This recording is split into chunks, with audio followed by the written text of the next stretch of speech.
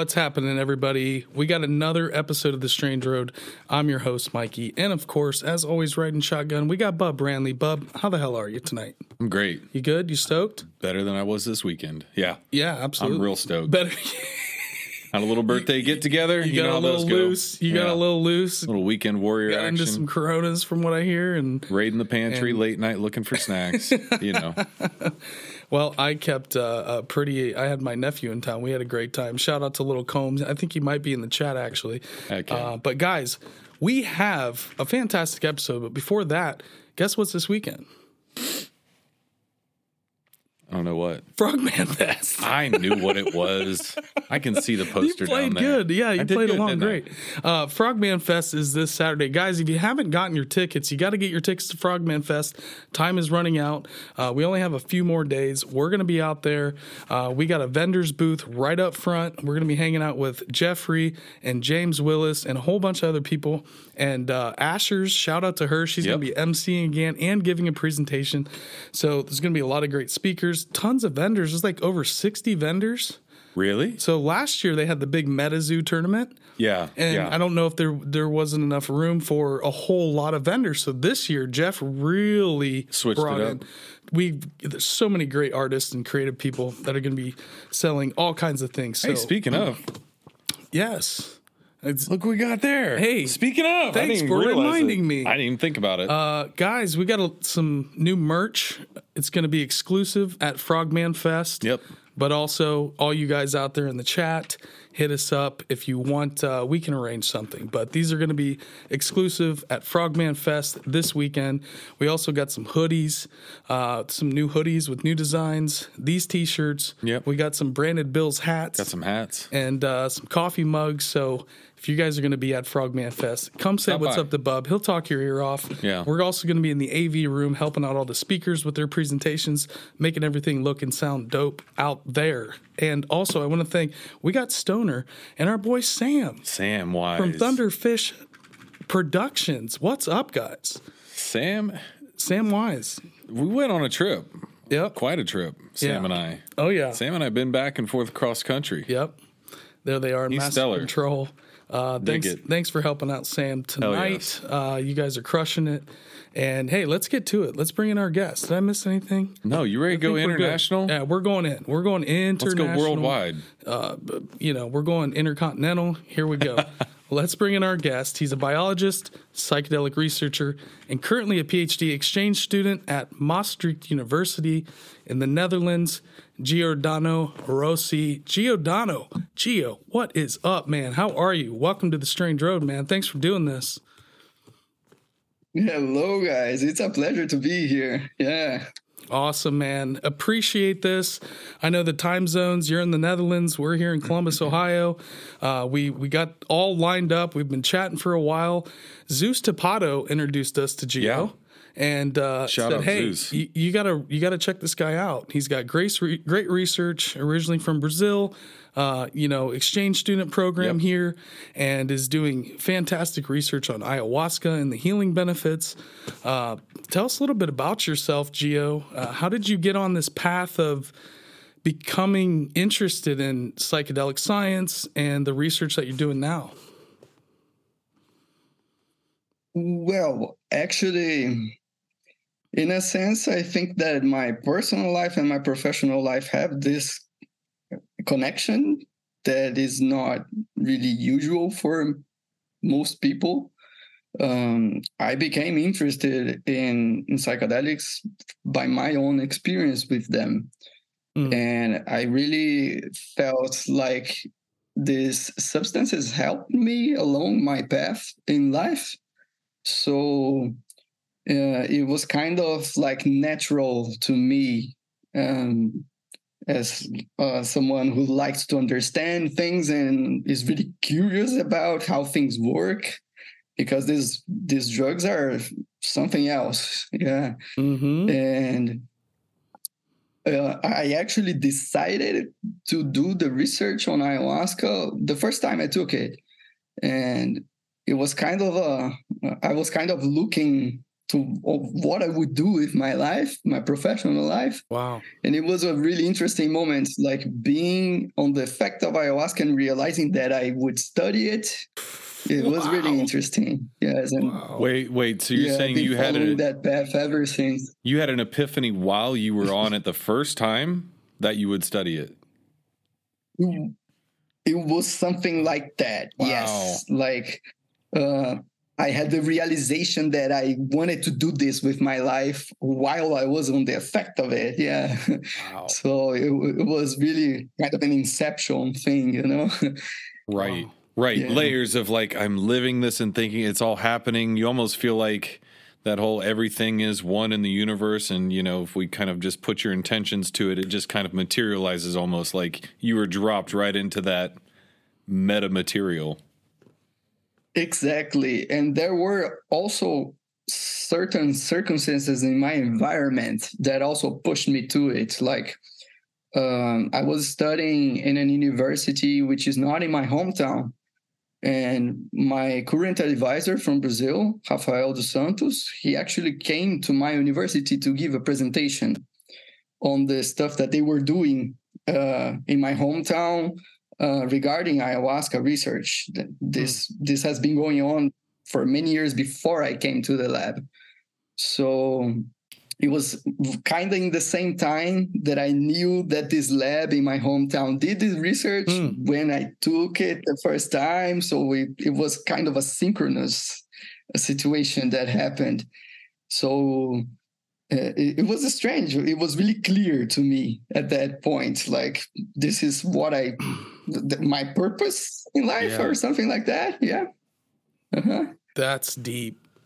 That's deep. I mean, not everybody has that. No. Type, you know, a lot of people go out and eat mushrooms and do different psychedelics, but they don't come back most of the time going, I know exactly what I'm going to do with the rest of my life. my question was going to be, before you went into that situation, where were you in life? I guess, how far along? And, you know, some people, when they go to these ayahuasca retreats or whatever and ceremonies, kind of, you know, are at different stages trying to figure out certain questions or levels of existence, if you will. Yeah. So I guess it matters if you go in with your cards kind of aligned of what you're intending to get out of it, right? Or if you have is that why you questions. were there? Because you were seeking, or? Yes, I had this thought. I was kind of, if I may put it like this, lost to what I would do with my life at that point. And it was something that I was kind of in the process of discovering. And that experience was actually a catalyst for that. And it was, I had exited a work that was completely not related to that. Like in my biology course, I was studying different light treatments to grow prawn larvae. So it was a really interesting job also, but circumstances went on and I actually realized that I didn't want to keep doing that. And it was actually at the last year of my bachelor's. So I was really wondering what I would do. Biology is not something that's really valued in Brazil also, sadly. Which is wild. Like we have this, we have this amazing nature there. Yeah. And I even begin to imagine how many things we haven't even discovered, how many things have been destroyed before we could discover them. Right. So, yes, I like in Brazil, biologists usually or work in the lab with plant genetics, for example. That's something that, like, it's a good job for a biologist in Brazil. But the other thing that biologists do, it's becoming a professor. I like teaching. It's something that I do enjoy doing. But yes, I was kind of really in this search when I took it, and it was something that pushed me in the right direction. Yes, for sure. Wow, very interesting. And it all kind of just lined up, and it seemed like you're heading in that direction, and you kind of, people can put their self in the right place too. A lot of times, it's not luck necessarily, or divine intervention or whatever, but you put yourself in that. And did you do a ceremony? Was it with a shaman? What type of experience was that? No, it was actually with a friend, a very good friend that I have back in my hometown. And we took the both of us in his house. And I had prior experience with psychedelics, so it was not something that I was not used to do with him also. But yes, it was not really in any type of ceremony setting or shamanic or nothing like that. I have been to a shamanic ritual once, but I find that I usually prefer to choose the setting for myself, like the songs I want to hear, the place and the people with which I want to do. Like this searches for the inner self, if I can put it like that. And we were really close in that moment regarding like understanding psychedelics and whatnot, like from a personal point of view, because I wasn't studying them formally yet. But it was on his house. It was on a room. And it was really kind of like you guys described, like a puzzle that was, the pieces were all over, and then it was kind of as if they fitted together in that experience that I had. And it's really funny also because I've noticed that from time to time in my life, this occurs again. I have had a similar experience here in Maastricht, not under the effects of any drugs, actually. It was something that just happened.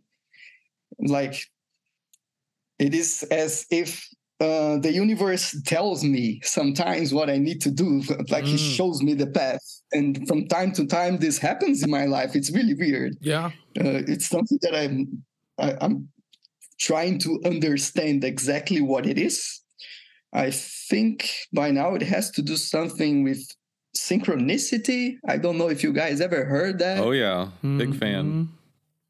Yes. So I do believe that when you are under the effects of these drugs, they kind of align with the path that you need to take somehow. Sure. And you're speaking my language. It's really weird. It's really weird. Yeah, you could say that.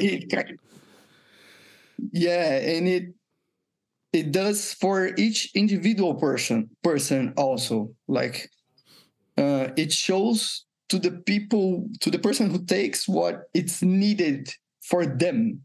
That kind of adaptive mechanism that these drugs have is also really something that interests me. Like it's general in a sense that it doesn't really depend on the cultural background of the person, on the intelligence, of the emotional regulation, cognitive functioning and whatnot. And it kind of like adapts to the inner reality of the person who takes it and shows them their path, which is unique for every one of us. Yeah. So it's like that's something really intriguing. Yeah, like a responsive adaptive medicine. Yes. I think that all psychedelics kind of share this mechanism. And I also believe that this also has something to do with how they can be used to treat different mental disorders. For example, like drug addiction, depression, anxiety. There is a kind of general mechanism that's behind all of this. And that's something that I am actually kind of focusing right now here in Maastricht. This was something the moment that I commented early on for the synchronicity thing, it was something like this, that I realizing that I want to understand what is this mechanism that these drugs have that work on different people and different mental disorders. It has to be something more general, you know? Sure. Yeah, absolutely. And, I think, all the folks in the chat or anybody that is listening definitely can feel that, even if it's, speaking for myself. And it does seem like it kind of can point you in a direction and move you in a certain way to where, and, having moments of eureka during that experience but even the simple synchronicity of the weird things that happen around those experiences. Like, think about some of the people we've met or come in contact with, out and about over the years, when it just does seem like there's certain times where, people enter your life and give you something. Oh, synchronicities are real for sure. And then it connects with this person over here, and then all of a sudden, most people don't know how to actually see them, or they don't. And I think everybody has them, but they're just not maybe paying attention, like someone like yourself, or it's almost like you have to listen to them and like literally see them and like put them together. You have to be really paying attention a little bit more than just waking up and going to work, and like something happens where you're like, that doesn't make any sense. And I will say, now this happens and that makes even less sense, but these both are related. Like, before we started the show, wasn't a lot of synchronicities happening. What do you mean? Just, today or in general? Before we started, not today, this show, The Strange Road, our show. Copy. Before we rebooted back in November, it just didn't seem like now there's so many strange things happening around people we're running into, or people that are reaching out to, people we're getting connected with that have similar information. It's like, hey, you really need to talk to this guy over here because they have a different piece of this puzzle. And it's just really exploded in the last 9 months or so, for me at least. But I would say it's similar for what Gio's doing too, is, once you start going down that rabbit hole, like this is what we're doing, it starts to self-replicate for you. It's like when I used to have the hobby of whittling and stuff. You know how many people just gave me stuff because after a while they knew I did it? I'd have people dropping off pieces of wood on my front porch that I didn't know. They're like, hey, that's the whittler guy. Give him some wood. Yeah. It was wild. Yes.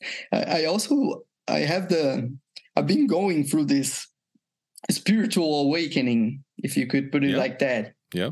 Here, has been going, you guys commented, for 9 months, this kind of synchronicity has been going on. For me, it started a month and a half ago. Yeah. And it was a real shift in my mode of thinking, my philosophy of life. Because I come from a family of engineers, like people who think really logically and systematically on things and not religious at all. I didn't have this faith in my upbringing. I never believed anything that couldn't be proved or seen or really perceived in the everyday life. But it is something like that. When you start, you have to be open to listen to it. And I was searching to be a more faithful person for many years. These things are processes. They take long times to really show themselves.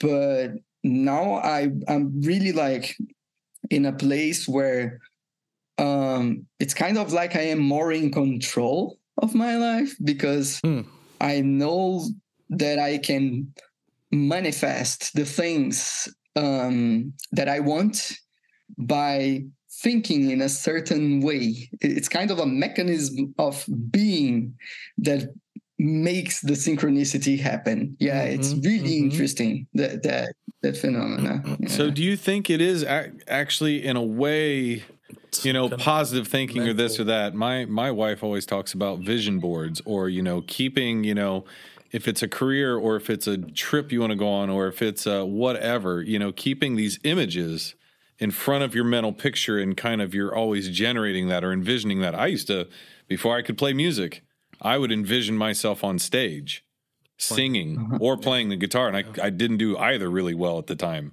So I would always mentally insert myself into that vision. And I always saw myself doing that.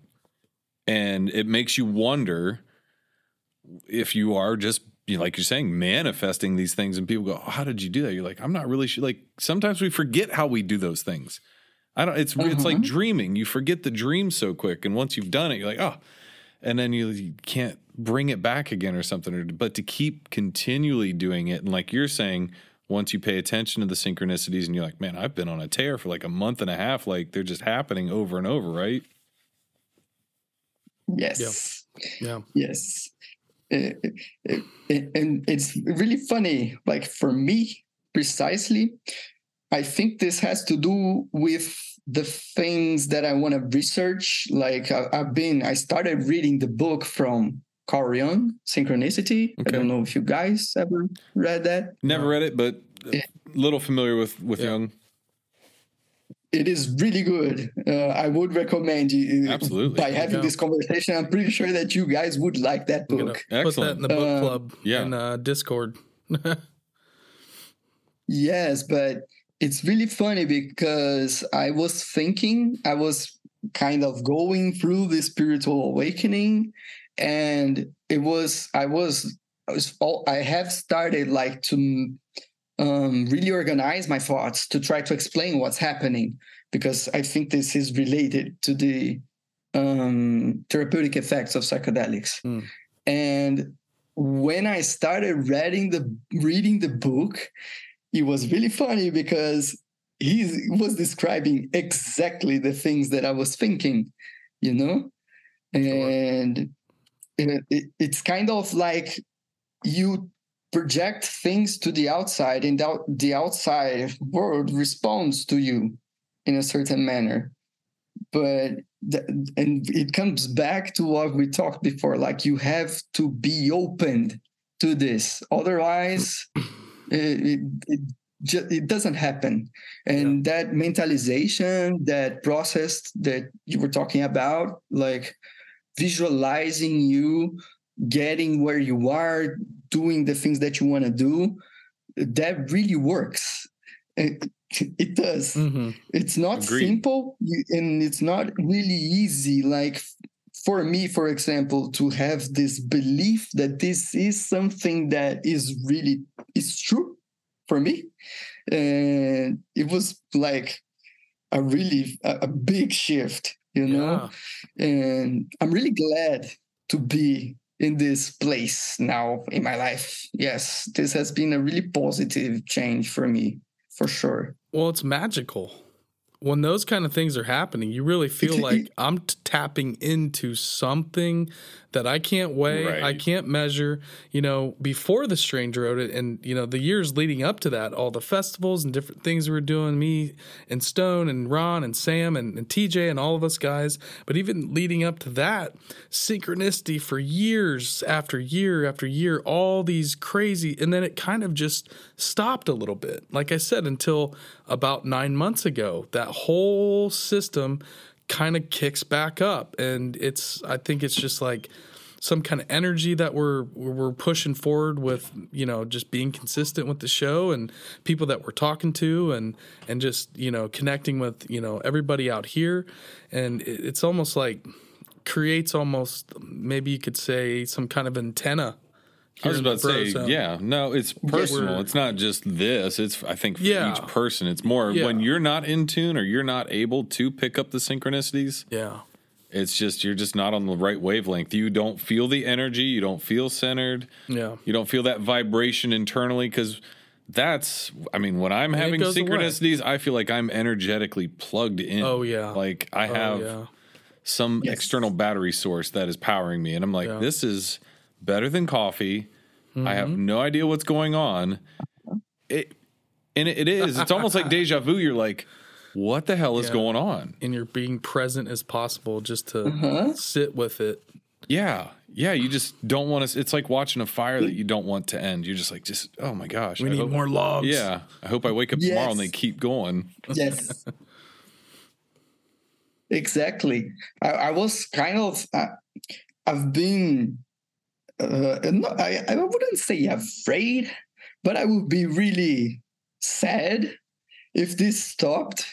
I've been on it for this past month and whatnot, and I don't know. I also think this is an intuition of mine and something that I've been perceiving while going through this process, that it also has to do with giving back to the world something good, like the work you guys are doing with the podcast, for example, and reaching people and like touching people's lives, really.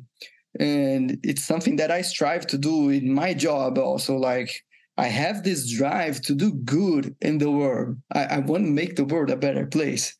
And I also have a feeling that this is connected. Like, when you enter this synchronous state, it's because you are not only doing good for yourself, but for other people as well. You may not even notice it consciously, like how far you're reaching with the things you're doing. But like, look at this. We are like worldwide in this conversation. Right. And we may like change the point of view of someone. And that's like, it was worth it if one person that watched this like got a really good outcome by understanding and going further with these things that we may spark with this conversation, Yeah, absolutely. Well said. Yeah, and that's really what it boils down to when we get done with these conversations. Like, oh, there you go.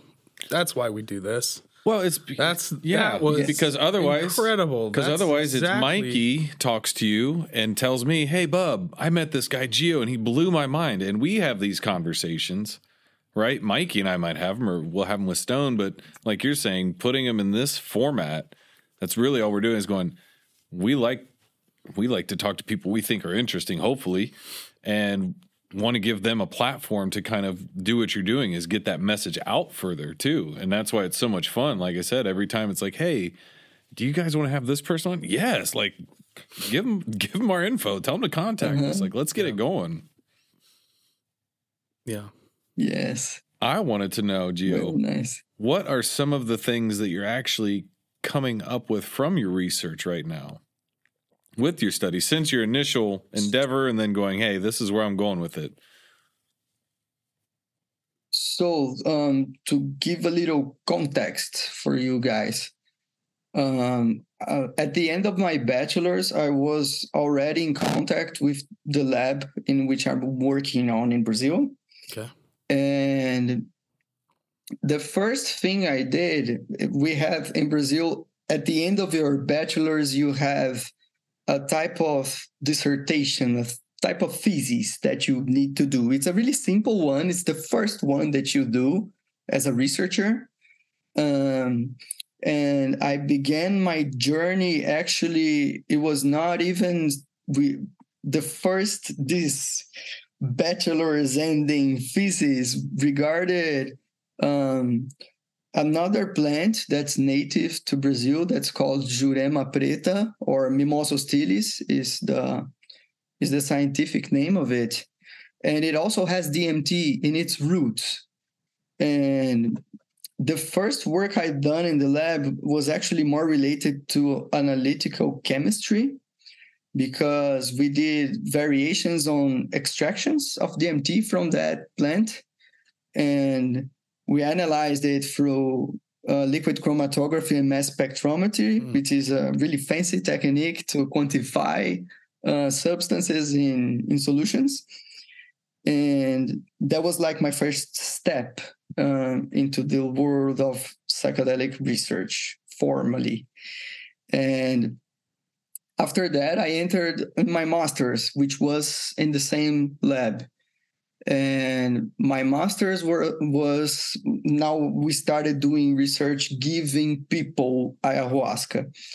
And my lab did that before I was there, but this was my first time, like really doing a clinical trial, you know, testing drugs in people and measuring different variables. And my master's compared the use of ayahuasca with and without cannabidiol. So we were expecting that, as cannabidiol has some anxiolytic and antipsychotic properties, that it would maybe ameliorate some of the side effects of ayahuasca. We didn't find those results. It was our hypothesis, but well, science is like that. You have a basis for your thought and you make a hypothesis and you test it, and it can turn out to not be true. And those were the results, because the trial was with healthy volunteers, and half of the sample took placebo and ayahuasca, and the other half took cannabidiol and ayahuasca. And we didn't find any differences in all the variables that we measured on those groups. So the conclusion was that cannabidiol doesn't modulate the effects of ayahuasca, at least in the dose and route of administration that we tested, which was oral. Okay. And this was really good for me, like coming from a biology background. It was really a good time, my master's, for me to learn how to deal with people on the clinical setting. As you guys can imagine, lots of things can happen during the sessions. Oh, yeah. Some people respond in different ways to these drugs. Yeah. And it was really nice for me to learn how to handle certain situations, because these drugs also have side effects. It can happen, like people can get really disoriented, depersonalization, derealization, are some of the more intense side effects that can happen. We do a lot of screening for the participants who enter the trials. So we try to minimize the possibility of those side effects happening. But eventually, with enough people that you test these drugs on, these effects will eventually come up at some point. Yeah. So I'm really grateful for this opportunity for my master's to work with healthy volunteers and learn that. And now in my PhD, we are working with depressed patients. And this is the first trial that we will evaluate 4 doses of ayahuasca. Those doses are administered 1 week apart. And we do a follow-up at the 5th and at the 8th week. So it's a 2-month participation that the volunteers do in this trial. And we are comparing the therapeutic effects of ayahuasca for depression and anxiety with oral ketamine. I don't know if you guys know, esketamine, Spravato is the name of the medicine. It's already approved by the FDA to be used to treat depression. And we know really much less about the effects of ketamine as a therapeutic tool for depression when it's administered orally, because usually the trials do it intravenously or intranasally. Yeah. So by doing this trial, we are comparing, I don't know, it is a double-blind and randomized trial. That means that nobody in the sessions, neither us, the researchers, neither the volunteers, know what they're taking. And we are comparing the effects of these both drugs, like we imagine, and the results are showing that both drugs have significant antidepressant and anxiolytic effects. Wow. But it does seem that ayahuasca may be more effective. And we were expecting that. Like ketamine has to be administered in more times. For example, the treatment for depression with Spravato can be done like 3 times a week. Now, the person goes to the clinic. Sorry? Yeah, I said right. I've heard about the ketamine studies are really interesting, and I know it does take an extended period of time you kind of have to return for many doses, whereas, some people say in, 3 or 4 ayahuasca ceremonies, their depression or anxiety or whatever it is just gone. So I had heard that. I actually have someone that I know that is going through this right now, and it is quite a bit of commitment. Yes, it is, and it also can be really expensive. Yeah. There are also, I don't know if you guys ever heard of ibogaine. Yeah, heard of it. Yeah, iboga. There are clinics. Yes, exactly. Like there are clinics that administer, even in Brazil. Like it's kind of a gray area in regards to legal stuff. Yeah, because it's not a controlled substance, so here it is. It's not illegal to give it to people, but it's also not an approved medicine, and that is something that for ibogaine especially, which is mostly used to treat drug dependence disorders. Ibogaine can actually be fatal if you ingest too much or if you ingest in combination with other drugs. So we really imagine that some bad things happen in those clinics that may be kind of put under the rug. We do research. Yes, it is. And that's the thing. Like they charge really expensive fees for you to go there and take ibogaine, or ketamine even.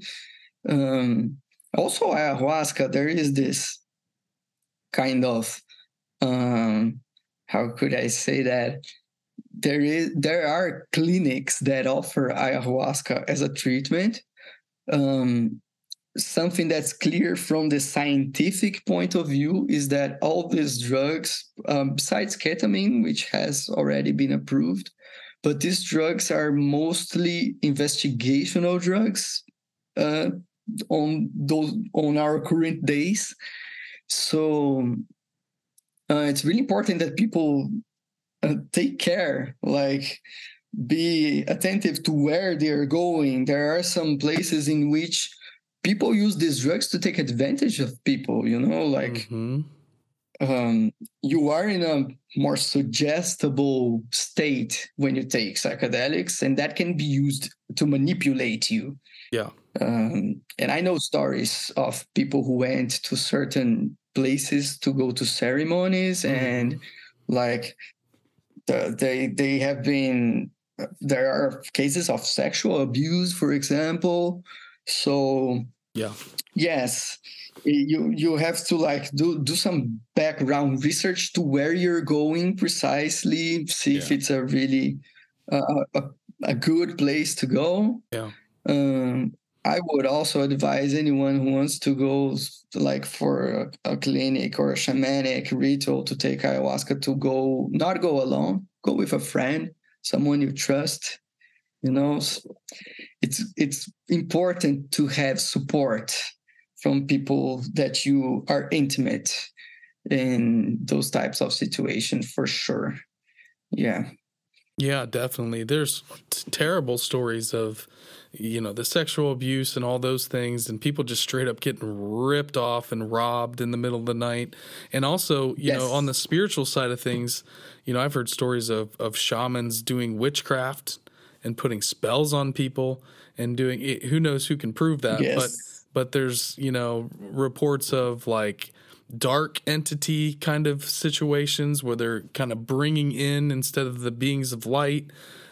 There's a lot. It's a little bit different ceremony than I was thinking. Where people are seeing, instead of like beautiful boa constrictors and the leopards, and they're seeing like darkness. I don't know enough about this, apparently. Yeah, it's a lot. I mean, this is, do your research. I personally have not had the opportunity, but that's just because, I see myself in Peru or Brazil or wherever, if it happens, it's not something that I'm really trying to. There's a couple places that I know about, the Qatari Center in Peru, the Blue Morpho Center, just because I know people that have been there. I know exactly what it is. It's Herbert Quinteros, the ayahuasca, the flute player. He's one of the shamans there. I love his music, but that's the Qatari Center.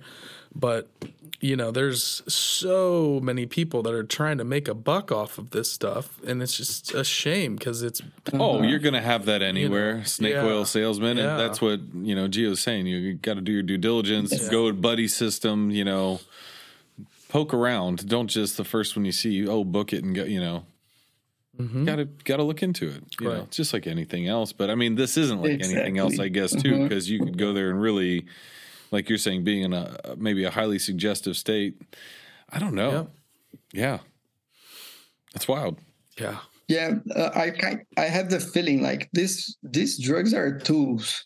They are tools as any. Sure. Like as a hammer. You can use a hammer to construct a house. You can use a hammer to kill someone, Right. And these drugs can be used for good and bad. Yes. And it's better like to go more from a cautious approach when people get interested in them. For sure, yes. So you guys found some really interesting results, kind of going back to that, your research. And I think we left off where you had said it looks like ayahuasca works a little bit better, or the results were better than ketamine. Yes, I can show you a graph of that. Let me just go back a little bit here. Yeah, that's a lot of data. Yeah, I bet. Okay.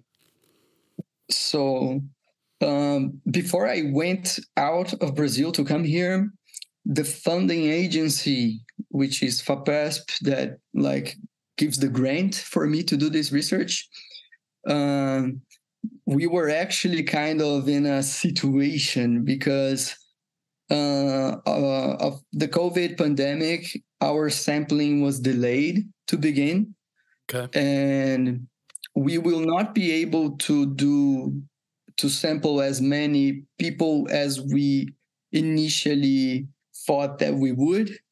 And this agency was kind of mad at us because of that. But research is like that. You have to adapt to the circumstances. Like the ideas are the ideas, and then the real world has a lot of compromises that you have to do to make the research. Sure. So one of the arguments that we put to them that this research was important regardless of the small sample size was that people were having significant ameliorations in their depressive symptoms. So what we are looking at the screen right now, this is a scale that's really common to measure depressive symptoms, like in clinical trials and observational studies. You can only tap into people's minds by asking them things. And science has all these validated scales that we use to measure things. For example, the intensity of depression and anxiety. And this is called the Beck Depressive Inventory, the Beck Depression Inventory. And what we can see here is that the colors are not really good. I'm sorry for that image. Oh, you're okay. But we can see that there are both two lines that go along the graph. On the horizontal axis, we can see that we apply this scale at the beginning and at the end of each session. Each session lasts for 300 minutes, and we measure the intensity of depression at the beginning and at the end of each session. As I said before, this is done once a week over 4 weeks. So here is the baseline for session 1, the end of it, baseline for session 2, the end of it, and so forth. And we also do the follow-ups that I mentioned at the 5th and at the 8th week. And as we can see here, people at the beginning, they are both groups that we are evaluating are coming from what we would be considered as severe depression by this scale. This is the score. The highest the score here on the vertical axis means that the person who responded to it is more depressed. And we can see that this line above here, it kind of zigzags along the time. People do get amelioration for their depressive symptoms from the beginning and the end of each session. But as you can see, it also rises again at the beginning of session 2, like this week that people waited for the next session, they got worse in terms of their depressive symptoms according to the scale. And then they take the ayahuasca in the next session and so forth. It goes ayahuasca or ketamine, we don't know. And it goes like this. And I would assume that this is the line that represents the ketamine group. Precisely because ketamine doesn't last as long as psychedelics in general, but in this case as ayahuasca. And I would guess that this line that goes underneath it and stays kind of like constantly lower is ayahuasca. I don't know because the study is blind. But we had to do this graph, like coming back to the beginning of my explanation. We had to do this graph to show like that there were significant amelioration in the depressive symptoms and that there were differences between groups also. So from my intuition, I would say that the line above is ketamine and the line below is ayahuasca. And we can also see here at the end, this is like 1 month after the last administration, that the lines diverge. Like people who took this drug underneath continued to be better. Like this is a really low score for this scale. And as you guys can see here on the upper line, it goes up and remains up. So yeah, it kind of comes down overall. But yeah, you're right. It does pop back up. But overall, it seems like it does have an effect, but not like that straight. That's like, watching your stock market kind of crash. I was just thinking the same thing. It's still about 5 times that's higher. Like watching Bitcoin in 2022. Still 5 times higher than the other drug. I mean, that one's at 5. Yeah, like exactly. Wild. So, I mean, wow. Pretty potent. It doesn't look like a lot, but its magnification times is pretty impressive. Yes, like if you guys take a look at this, like the severity of the depression here, people from the lower line are coming from severe depression and ending in minimal to no depression. Yeah. Right. And people in the upper line are coming from severe depression and ending on moderate depression. Right. So yes, we didn't do any statistical analysis comparing the treatments. We just analyzed compared to baseline if there was a significant reduction in the depressive symptoms.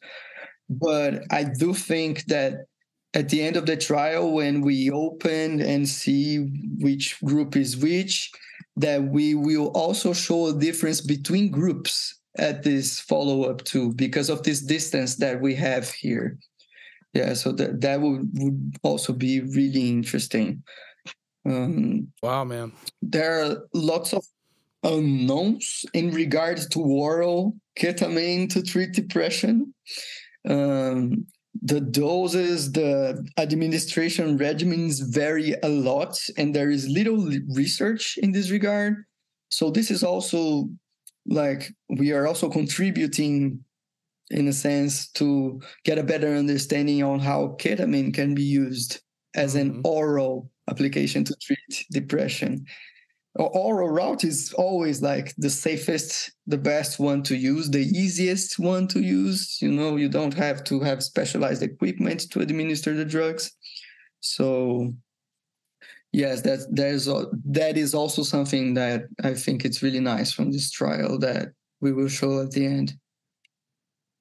Wow. I've never seen any results like that before. I mean, that's just the thing is the more research and data we have, I feel like there's still such a long way to go. But in the last 3 years, they've gotten more data than they have in the previous 70. Yeah. Especially with depression, anxiety, PTSD for, the mushrooms have kind of gotten a lot of the attention, at least here in the U.S., Johns Hopkins. The intravenous long dose DMT intravenous studies, some of those, but there's not a lot of research on ayahuasca, as the kind of the oral traditional brew, at least around the U.S. It's really easy for us to do research with ayahuasca in Brazil because it is actually legalized to be used there. These laws went out in 2010, if I'm not wrong, and they set the ground for religious and scientific research with ayahuasca. And it's really easy for us to access it. The ayahuasca that we're using in the trials in my lab, it was donated to us. We didn't even pay for it. Like we have connections in the northern part of Brazil where they do it, and they just shipped us from mail like 12 liters of ayahuasca for us to use in these trials. Hello. So, wow. Yes. And it's not common. Like these plants are native from South America, and it's a good thing. Like it's easy for us, but also I would argue there's a bad side of using ayahuasca to do research because it's not standardized. Like the psilocybin and pure DMT trials, you really are sure of the dose that you're giving to people, Yeah, because the brew could be not as potent. They could have more MAOI, more of the trachuna, more of the the grandmother vine. It could have it's probably a crapshoot with regulating, depending on what shaman or whoever is brewing it, or where their lineage comes from and how to make it, because they put some guys put tons of other plants, not just the trachuna and the ayahuasca vine, but they put all kinds of alkaloids and different things that do, you could have a totally different trip from the guy down the road. That's also like comes back to what we discussed before of you choosing a good place to go if you want to go and have this experience. The official ayahuasca in Brazil is made from jagubi, the vine, and chacrona, the plant, the leaves of chacrona. And this is what we use in the trials. This is like the official one. But yes, it's not uncommon for in other places, non-scientific places, if I could say like that, for it to be mixed with other plants. Tobacco is also something that's really common during ceremonial use of ayahuasca, especially shamanic and indigenous ceremonies. I could even argue that tobacco is more important for some cultures than ayahuasca. And they use what is called rapé. I don't know if you guys are familiar with that? Snuff. Yes, the snuff. Yeah. Exactly. Yeah. Precisely. And it's also psychoactive. Mm-hmm. And tobacco also has enzyme inhibition properties that may modulate the effect of ayahuasca. So, yes, the one which we use is kind of the standard and legally defined ayahuasca. What we do, if I may show you guys another graph. Totally. Let me see. By the way, while you find that, let's give a shout out to the chat. These guys are killing it right now. You seeing this? Yeah, you've got They're the super active. In the, Gio, we got Cess in the city, Burton, local legends, Stoners, Tads in the house. What's happening? Born Not to Run, rocking that mod as usual. Who else we got in here? Dancing Lights, what's happening? And I did see Necro in there earlier. Gio got a kick out of Necro's image in Instagram for this one. We had a nice laugh about that. All right, Gio, here we go. What you got here? Oh, yeah. So, as we were talking, the ayahuasca is really variable. It's kind of almost random. The quantity, the concentration of the alkaloids that you get for each batch that is made. It can even depend on the time of day that the plants are collected. So each ayahuasca is unique in its formulation. And what we do, there are these grades for ayahuasca in the ceremonial, religious, and traditional contexts. And we use a grade that's called like a 3rd degree. And it's kind of a standard psychoactive dose that's used in rituals. So we kind of settled for that concept, like that 3rd degree is within a range of concentrations, if I may speak it like that. And what we do is that we measure the alkaloids. So the dose is defined by volume. We give people 1 milliliter per bodily kilogram. And then we measure the quantity of the alkaloids over time to be certain that they're not degrading. We keep the ayahuasca that we use freezed. So we unfreeze the portion only for the volunteer in the night before that the volunteer is going. And as you can see here, we have 3 different analyses that are shown in these 3 different colors. And this is for harmine, harmaline, DMT, and tetrahydroharmine. You can see that there is a variation between the different time points in which we did this analysis, but these variations are within the error of the measurement. So guys, let me just a little second. Sure. Yeah, harmine and harmaline, you start learning about that stuff. It's wild, bro. Oh. Those, they're just these weird alkaloids that have all kinds. They're so chemistry-wise, they're so robust and just strange. I don't even think we really know that much about harmine and harmaline. And that's your Syrian rue, that's your kind of your MAOI inhibitors. But there's so many other ones that are just have all these strange properties. Go ahead, Gio. Yes.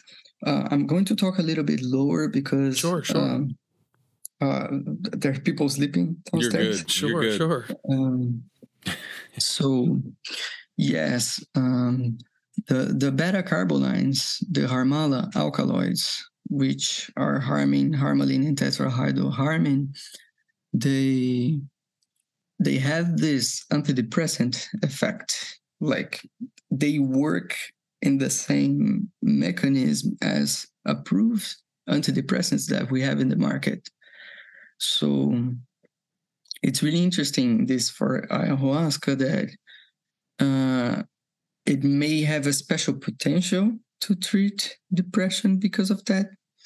We're not really sure. There aren't any studies that compared ayahuasca with other substances like psilocybin and LSD for the treatment of depression. So that is actually something that I'm curious to see. It may be that ayahuasca, by having these other substances, can be tailored to treat some specific disorders, and it's better for doing that than other psychedelics. Yeah. So yes, that's something really interesting about it.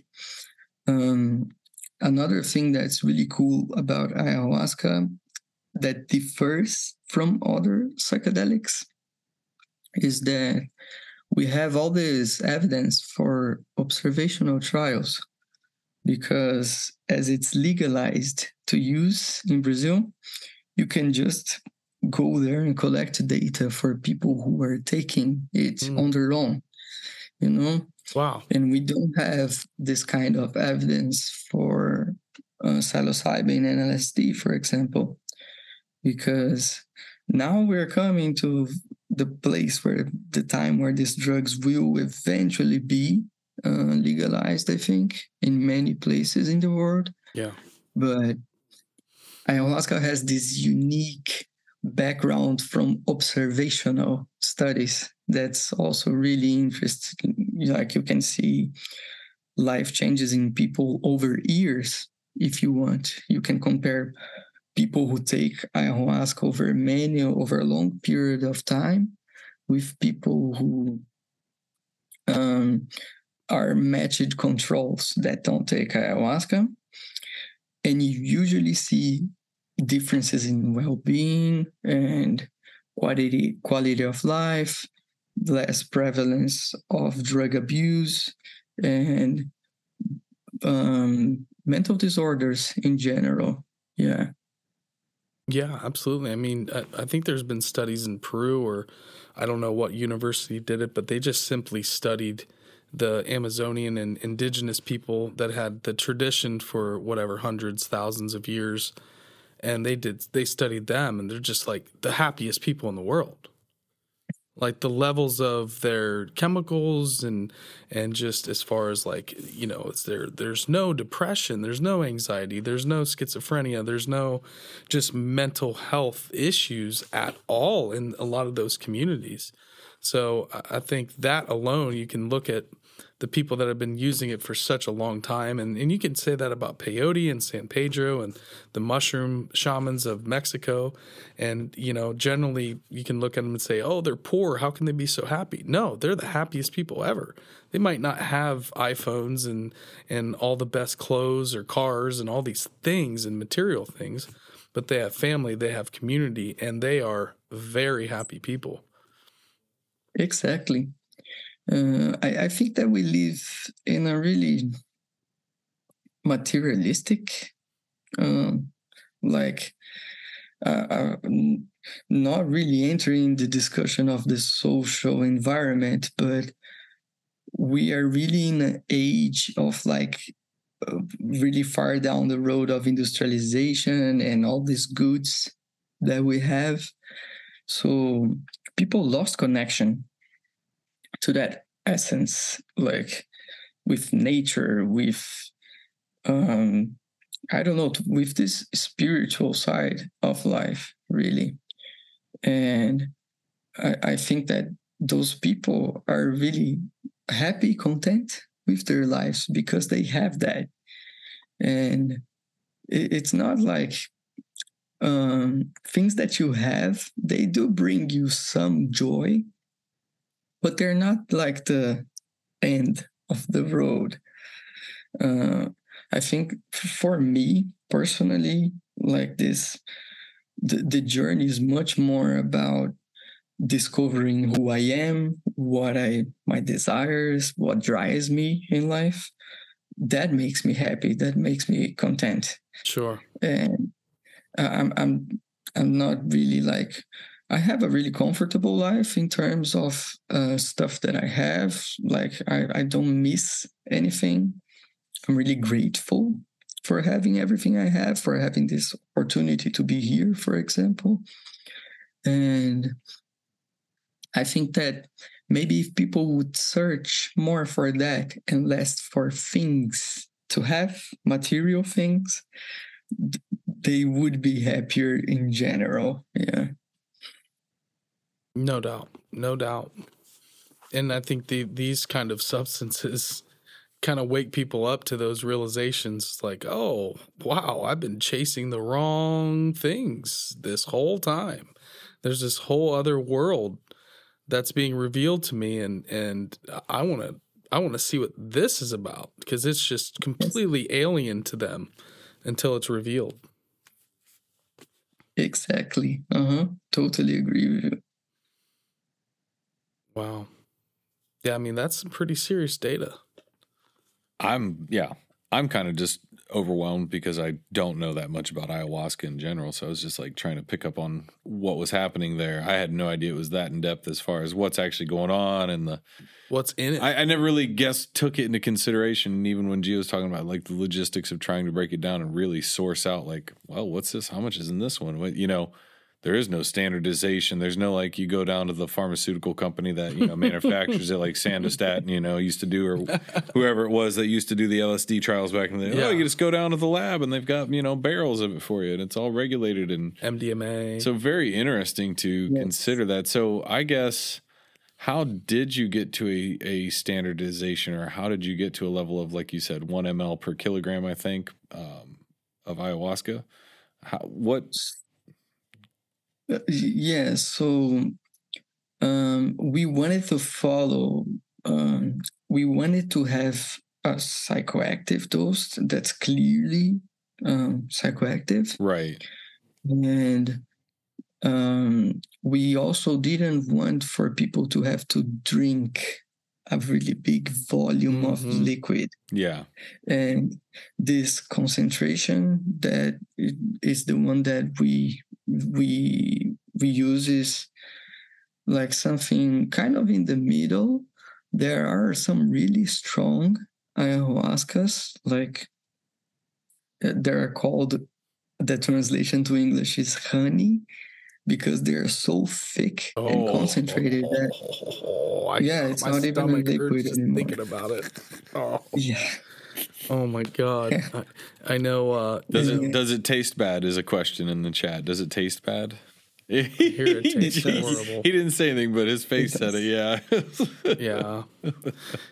I have a friend that went to the American Southwest and to a peyote center, and basically you have to drink / gulp whatever. It's not drinking, but it's this huge mason jar, and they tell you to every hour you have to drink so much, and they tell you do not drink more than the allotted amount. So it's literally like 2-3 hours you're sitting here drinking this giant thing, and if you be like, oh yeah, what do they know? And some people just start going at it. That's when you start because your system can't handle it, because that liquid, that it's just so much volume. And that's where he's saying, no, I'm good. They want to make sure that they don't have to drink a whole bunch. I know. And it's just that like taking a shot almost. Oh yeah, no, absolutely. It's just a little concentrated bolus and load it up and go. Yeah. Whoa. Yes. It's like 1 milliliter per body kilogram. The mean weight for the people in this trial is around 70 kilograms. So people take 70 milliliters. Yeah. It's you can take it in one gulp. And I myself vomit a lot every time I take ayahuasca. Like just the taste of it,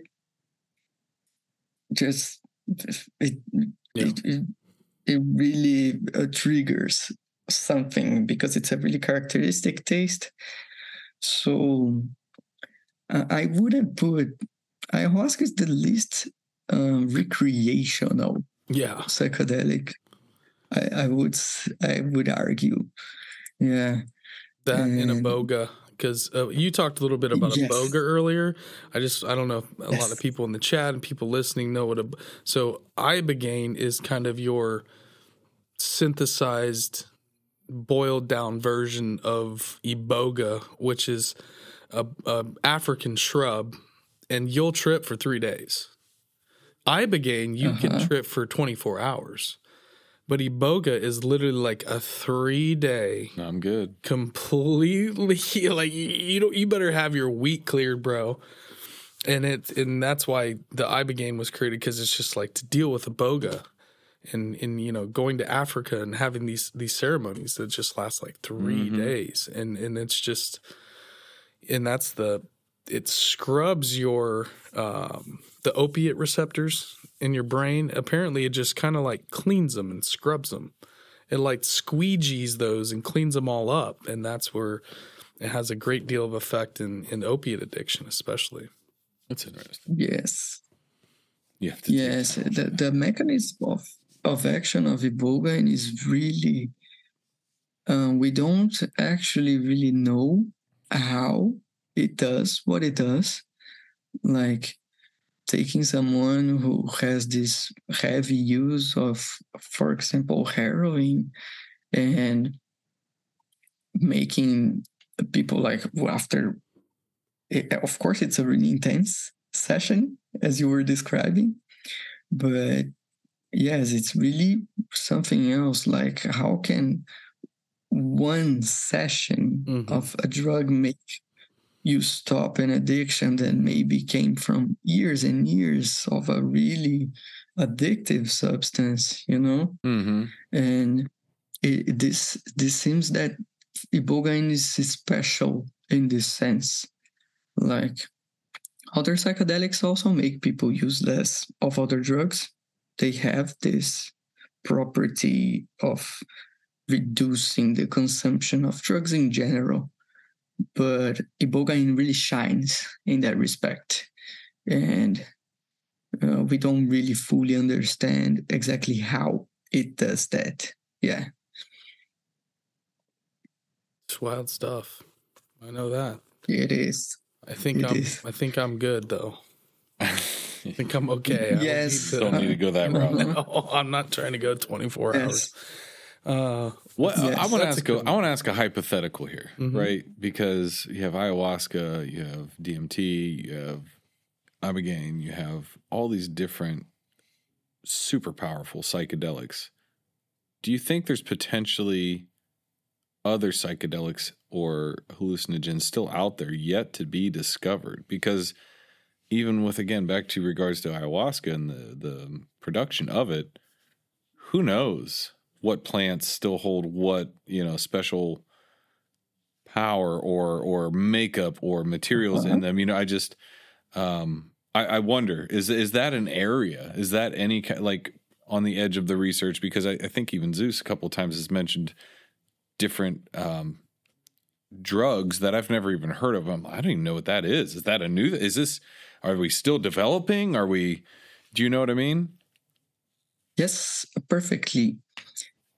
So DMT is classified as a classic psychedelic together with LSD, psilocybin, and mescaline. Besides LSD, which is a semi-synthetic substance, they occur naturally in the fungi and the plants.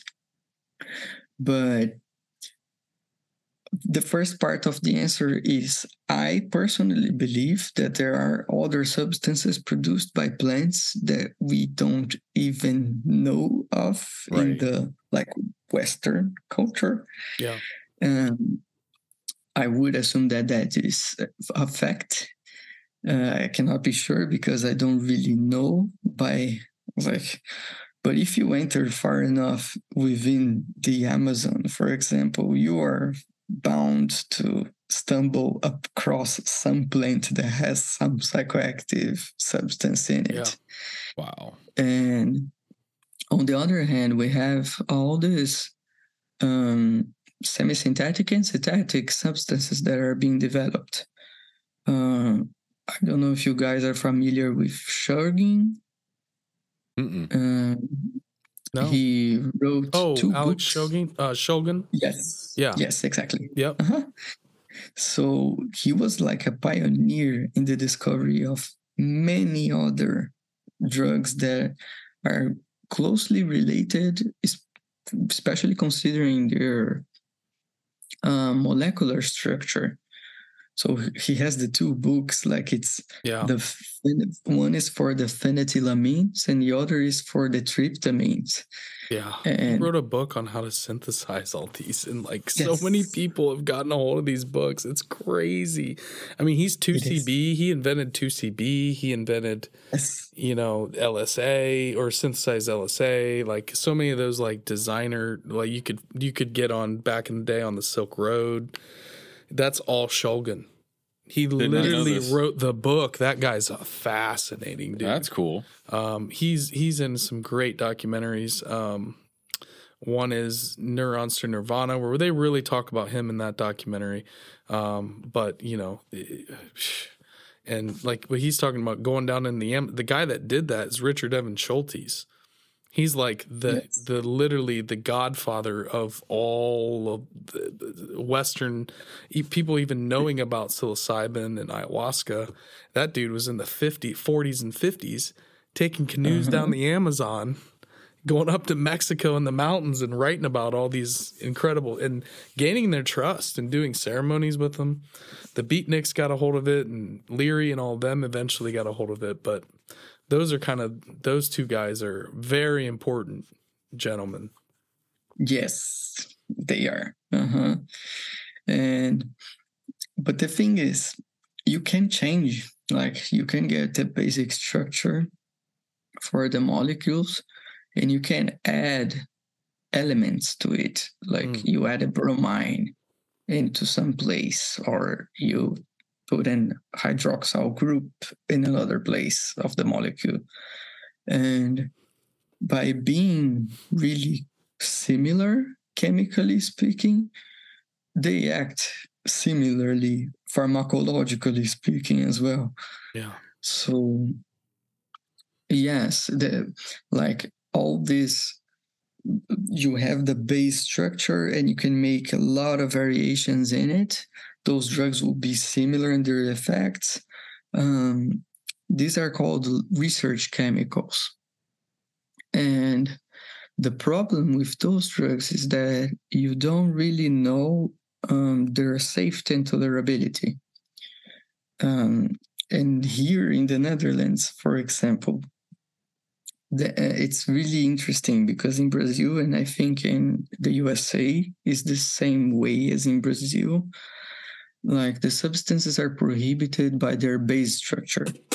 So you have, for example, the base structure of amphetamine, and every drug that's derived from it is prohibited also. But here they don't do that.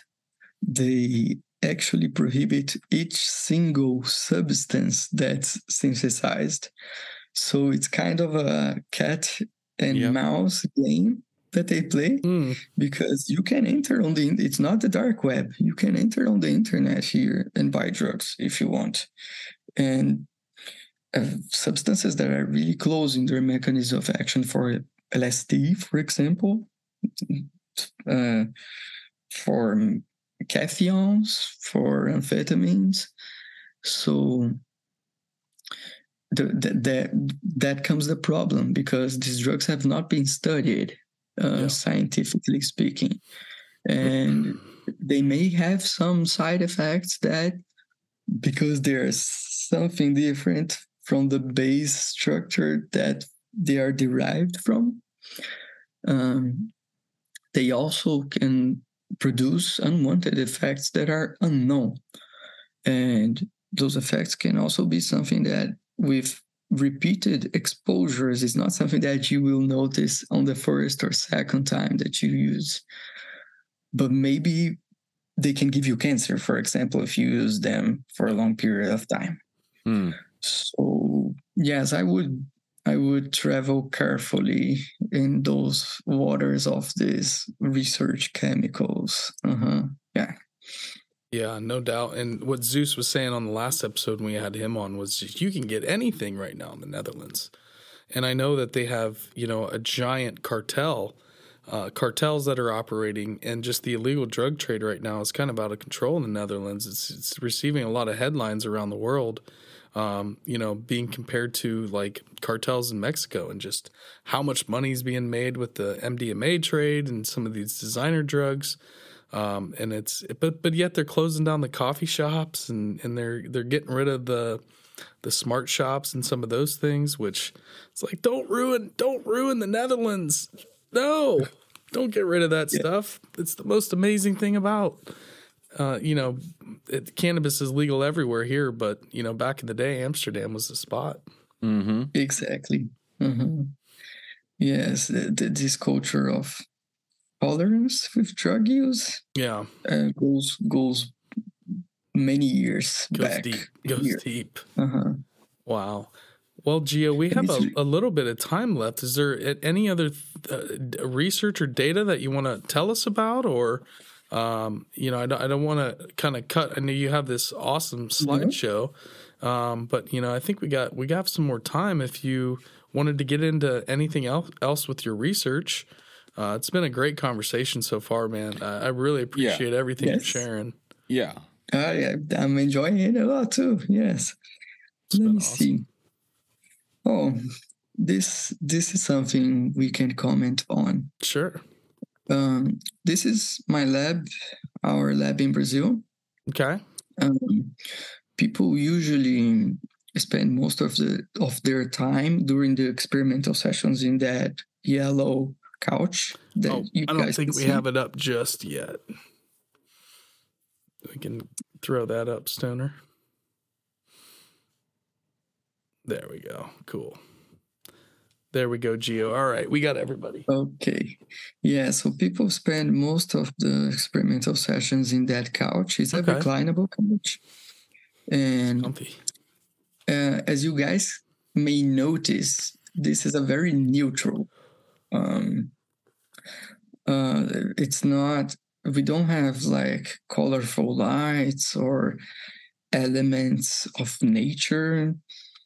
And this is something of a philosophy that we have in the lab in Brazil that is different from most of other labs who do research with these drugs. We want to test the effect of the drug by itself. Mm-hmm. With as little confounders as possible. So we don't do any type of psychotherapy approach with the volunteers that participate. We are really evaluating, like, if you want to take a medicine for a headache, for example, you want to take that medicine and be free of your headache. And that's the way we test these drugs. We want to know if you give the drug to the patient, does it work without any other intervention? Mm-hmm. That's a really hot topic in psychedelic research right now, because most of the research done with psilocybin and even intravenous DMT, most of the research that is done in the northern part of the world, the protocol includes integrative therapy sessions before, during, and after the administration of the psychedelic. And it is yet unknown how much this affects the therapeutic effects. Like, it does seem to make a difference. We notice, like, from people who participate in this trial in Brazil, when they do psychotherapy that's not related to their participation, we usually see that they can describe things in a more precise way, what they're going on in their mind, and also that they integrate the experience better. But how much of a difference that makes is unknown with the current research that we have. And it's also something that makes the treatment more expensive. If you have like specialists, like psychiatrists, psychologists that have to be there, that have to accompany. We do have those in our approach. We usually tell people just like go into your inner self, close your eyes, and if you want to talk, we are here. Right. Some people want to talk, and we do talk to them. Yeah. Some people prefer to be alone in the room, and we just go out and stay in a room that's just beside us. But that's a really interesting topic, like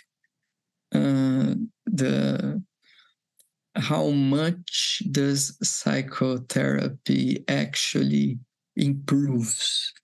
I do believe that it improves the outcomes of using psychedelics in therapeutic context, but we are not really sure how much. We're not even sure. Interesting. Yes. Because we're not even the integrative process, like after your session, it'd be interesting to know what's the baseline. What is the drug actually doing without any human input? You're just there, you're in that comfy looking chair, and getting a ton of research on that. Like, yeah, we're here if you need us, and then also, at the end is where I see it more beneficial is integration after it's done, the weeks leading out of it, because you can't trip all the time. You can't just eat mushrooms every week. I mean, some people do that. That's fine. For me personally, it's just not something that you got shit to do. You can't be tripping most people can't be tripping all the time. God bless you. Gotta go to work. Yeah, if you're tripping all the time, God bless you. But you got to have something to kind of integrate those experiences, and I think that's where maybe it'd be more valuable. But it would be interesting to see a ton of data on just what is it doing without any input. Just that, sitting in the chair. Yes. Well, and he's also saying you're not getting any, do you actually need the psychotherapy? Yeah. Right? Yeah. Isn't that what we're saying here? Like, can we just go, like you said, I have a headache. Can I take a Tylenol? I don't have a headache. Can I go take ayahuasca? And I don't need a therapist to tell me how it's going to make me feel better to do this. I take it. I'm better. See ya. Yeah. I don't need you to guide me through it. I never even conceived of that type of.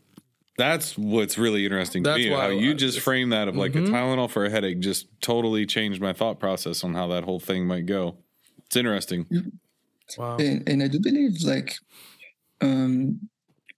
it would make the treatment cheaper. Sure. Of course, that big pharma also will eventually enter this somehow and make their money on it. Yeah. But yeah. Yes. If someone, I don't know, maybe an elderly lady just want to go there and get better for her depression. She doesn't want to have all this protocol attached to it. Mm-hmm. Right. Like, it is important to have support if needed. Yes. But it's not essential. That's kind of like, and I think it's a clear distinction that you're making there. It's not saying you can't. It's not saying it's not offered. It's instead of saying that, it's going. You don't have to. It's not lockstep. If you want to do this, you have to do this. That's a very Western thing, and that's a very controlled. Well, I would say. I think I know why. Engineered move, but I know why. What? Because that's how it's going to become more acceptable to get it legalized. It's like, that's why. That's why they developed those therapies in the U.S. MAPS and all those groups I are think developing. It's because of more what he's saying. We as people might have an conflated sense of self. I, the therapist, am more important. No, it might be that the Tylenol took my headache away, and you telling me that I don't have a headache doesn't do shit for me. But the people in psychology are the ones that are doing these studies in America with all the different psychedelics. So the part of that is I get therapy. that. The people that are doing the studies with the psychedelics are one, but therapy at large or psychotherapy at large doesn't look at that.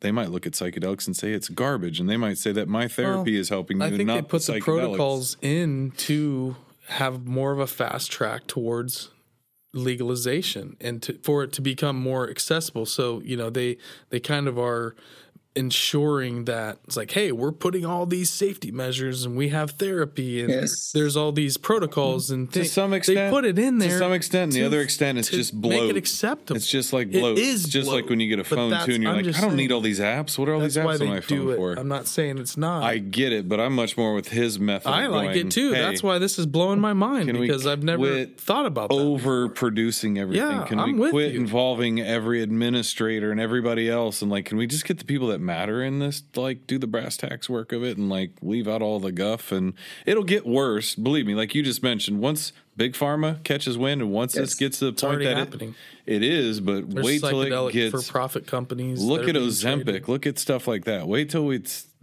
I'm scared, man. I'm scared, Gio. I'm kind of freaked out because everything is just being monetized. Everything's just being turned into a service, and I hate to say that because there's services that are needed, but anytime you start involving money, it's just over. It turns gross. With medical care.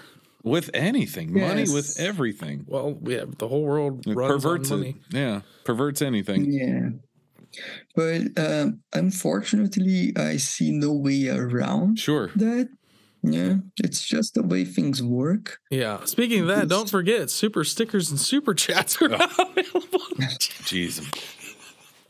That was shameless. I had to. Oh, you gotta poke fun. That was awesome.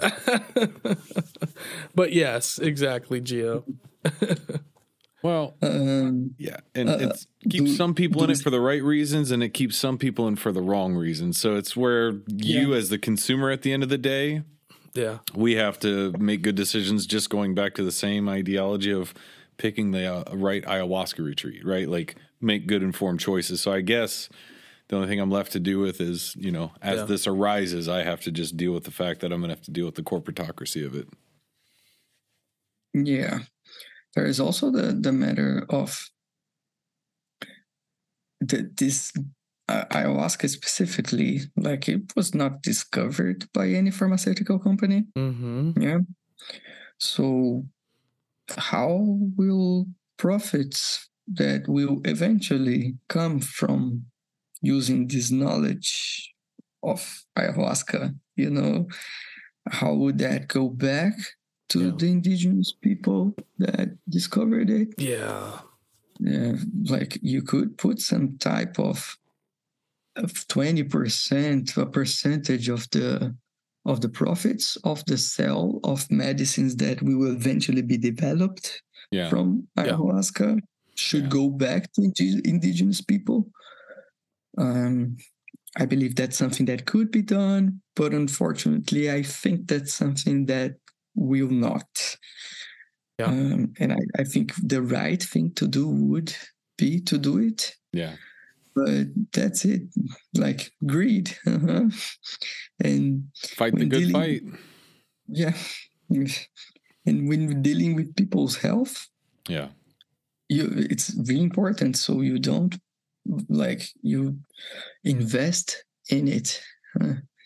So yeah, but we're not doing that. We as a society at large also don't invest in our own health. For-profit corporations. Yes. We don't do things to keep ourselves healthy. Most people just expect the medical apparatus to be above board, and the pharmaceutical companies are doing good. And that's a terrible way to look at things. But for the most part, I think I'll take ibuprofen and Tylenol. Because you're the ultimate question. I'm not going to any of that stuff. If you're offering me a pill, I'd rather go run the mile or just not eat the extra slice of cake or whatever. But I'm telling you, you're eating that extra. I'm not getting on pills again ever if I ever need anything. Well, you learned I won't do it. No, lesson. I'm just saying any of that stuff where it's this could solve it. You could solve it. We could solve ourselves. It's easier said than done, but I agree with you. Certain things. I'm just saying, in the event of going, well, do I want to put the work in or do I want to just pay for this pill to do it? No, I'm going to put the work in it. That's just how it is. Because I find, and it just reminds me of whether it's medicine or whether it's a surgery or whatever. You go into it thinking, okay, I've got this injury or this ailment. I'm going to get this surgery or this pill, and I'm going to get back to 100%. And no, you're not. You're going to get to 90%. You're going to get to 80%. And that's how it subsequently goes. The more you keep trying to chip away at that 100, you're going to keep reducing your overall effectiveness. Like, well, I'll get this knee done and that knee done. And no, like you have to change certain things outside of that as well. Like there are certain factors we all are succumb to, but I'm just saying that easy way out of like, oh, here's the magic solution. Just no, I don't think that works that way. And I think that's that kind of fool's gold. And we live in this really, nowadays, everything happens really fast. Yes. And people expect these instantaneous results from things. And I think that the journey of putting the effort in getting what you want also makes it more valuable when you reach it. So, yes, people have kind of, in a general way, lost this drive to conquer the good things in their life. Like I think it's also related to this disconnection that we are currently living with nature. You know, we just like coming even from my biology background, we're destroying the planet as a species. Yeah. Like just because we are selling the future of humanity to have things now. Yes. You know? Yes. And that for me doesn't make any sense. Yeah. Like, yeah.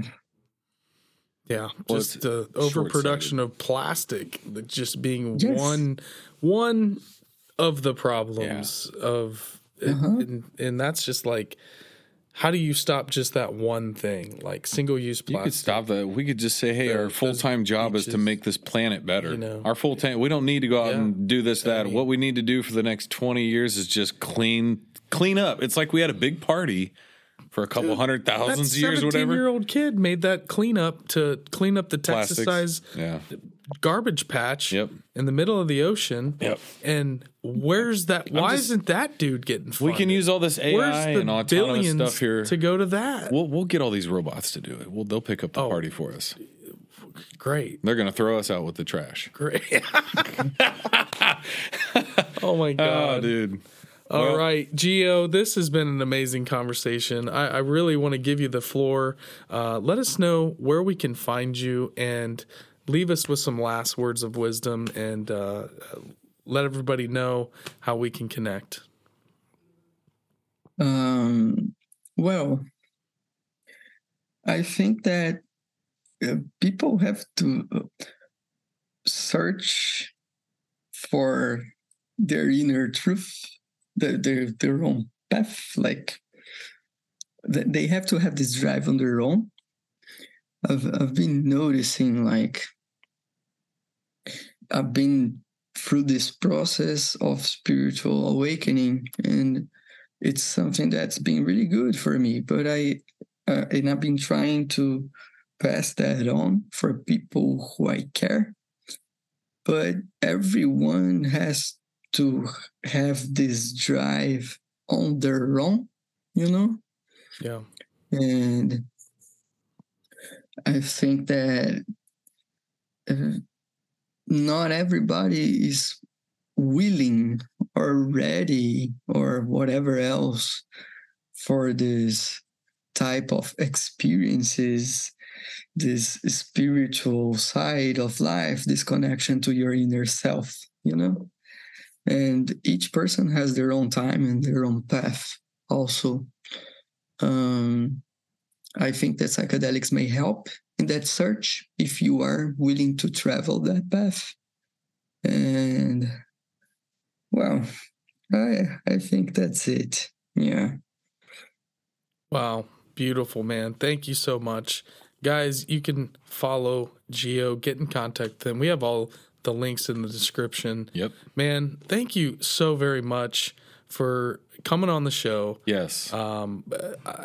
Honestly, I learned a lot. I try to keep up on what's going on. I don't have all the exact scientific knowledge. I'm not gonna lie. I was sitting over here like, Jesus, man, you know a lot. Well, I've watched more than a few documentaries throughout the years. But hey, putting in the effort. Yeah, but this has been amazing. I mean, just to see the research that you're doing, and Maastricht is just it's a beacon. It's hopping over there. It's hopping over there. So this is now Zeus, Gio, Yep. Who's next over there? I was about to say, keep telling your friends. Yeah. Oh, yeah. We have some really good researchers. Yeah. Well, anytime you want to come back as well, Gio, in the future, I'd love to keep in contact and just kind of stay aware of how your research is progressing. Yes. If you ever want to come back on after you've published something that's out of this world, boom, hit us up. Don't be a stranger. Perfect. We will have you back anytime to chat. Absolutely. Everybody here in the chat had a great time. I actually saw some people in there that I think were here for you, and some folks that you knew. I didn't recognize. Yes, I invited some people. That was great. Yeah, absolutely. So shout out to all of them. Shout out to Chasing Mound Builders, by the way, for that super chat. Appreciate that. You have a great night too, brother. It's been also. I would like to give a really big shout to Zeus, who put it in content. Oh, yeah, absolutely. Yes. Absolutely. That was really nice of him. He's such a stellar dude. Yeah. He is so cool. And, even Zeus's perspective on psychedelics and consciousness. And, we've had our back and forth and conversations with his episodes. Your outlook is a little bit different, is different than Zeus's. And so I just love that there's so many people researching psychedelics that are coming from all these different backgrounds and all these different ways of thinking. It seems like you're kind of on this spiritual path of discovery, but that's what we need. With science, I think it's just incredible what you're doing. Keep it up. Don't go anywhere, because we'll be right back. We're going to outro the show, and we'll give you a proper goodbye. Okay. Yeah. Gio, everybody. Awesome. Thank you very much, guys. That was awesome. Peace, brother. There you go. It's a good one. Everybody out there. There's a lot to learn yet. You guys, I know everybody out there enjoyed this one. That was fun. Yeah. We have Lisa, or does that say Lanza? Lisa? Sorry if I'm butchering your name. Can you see I'm going to get you glasses. Yeah, you can see it, right? I can't read it. These lights right here are blasting my eyeballs at the moment. Yeah. But everybody in the chat, thank you guys so much. Like we said, go follow Necromechanimal on Instagram. Go check out the edit he did for the promo for this show. Oh God, we were cracking up earlier today. It's great. We appreciate each and every one of you guys. Like, subscribe, and hit that notification bell. And much love again to all the support. Chasing Mound Builders for that super sticker, and Spotify. Keep hitting those reviews. The ratings are great. Oh, yeah. We're enjoying, the Discord channel right now, getting everybody in the Discord server. Come hang out. Lots of great conversations happening over there. And, got anything, bub? Frogman Fest Sam this and weekend? Stone. No. Yeah, much love to Sam and Stone. Coming in and rocking and master control. Everything sounded and looked great tonight. Yeah. I love the way we shared the slides, and we're able to capture the slides and kind of bring it into the show. Hell yes. There they are. Follow Sam Thompson on Instagram. Thunderfish Sound, everybody. And signing off. Much love. Later. Peace.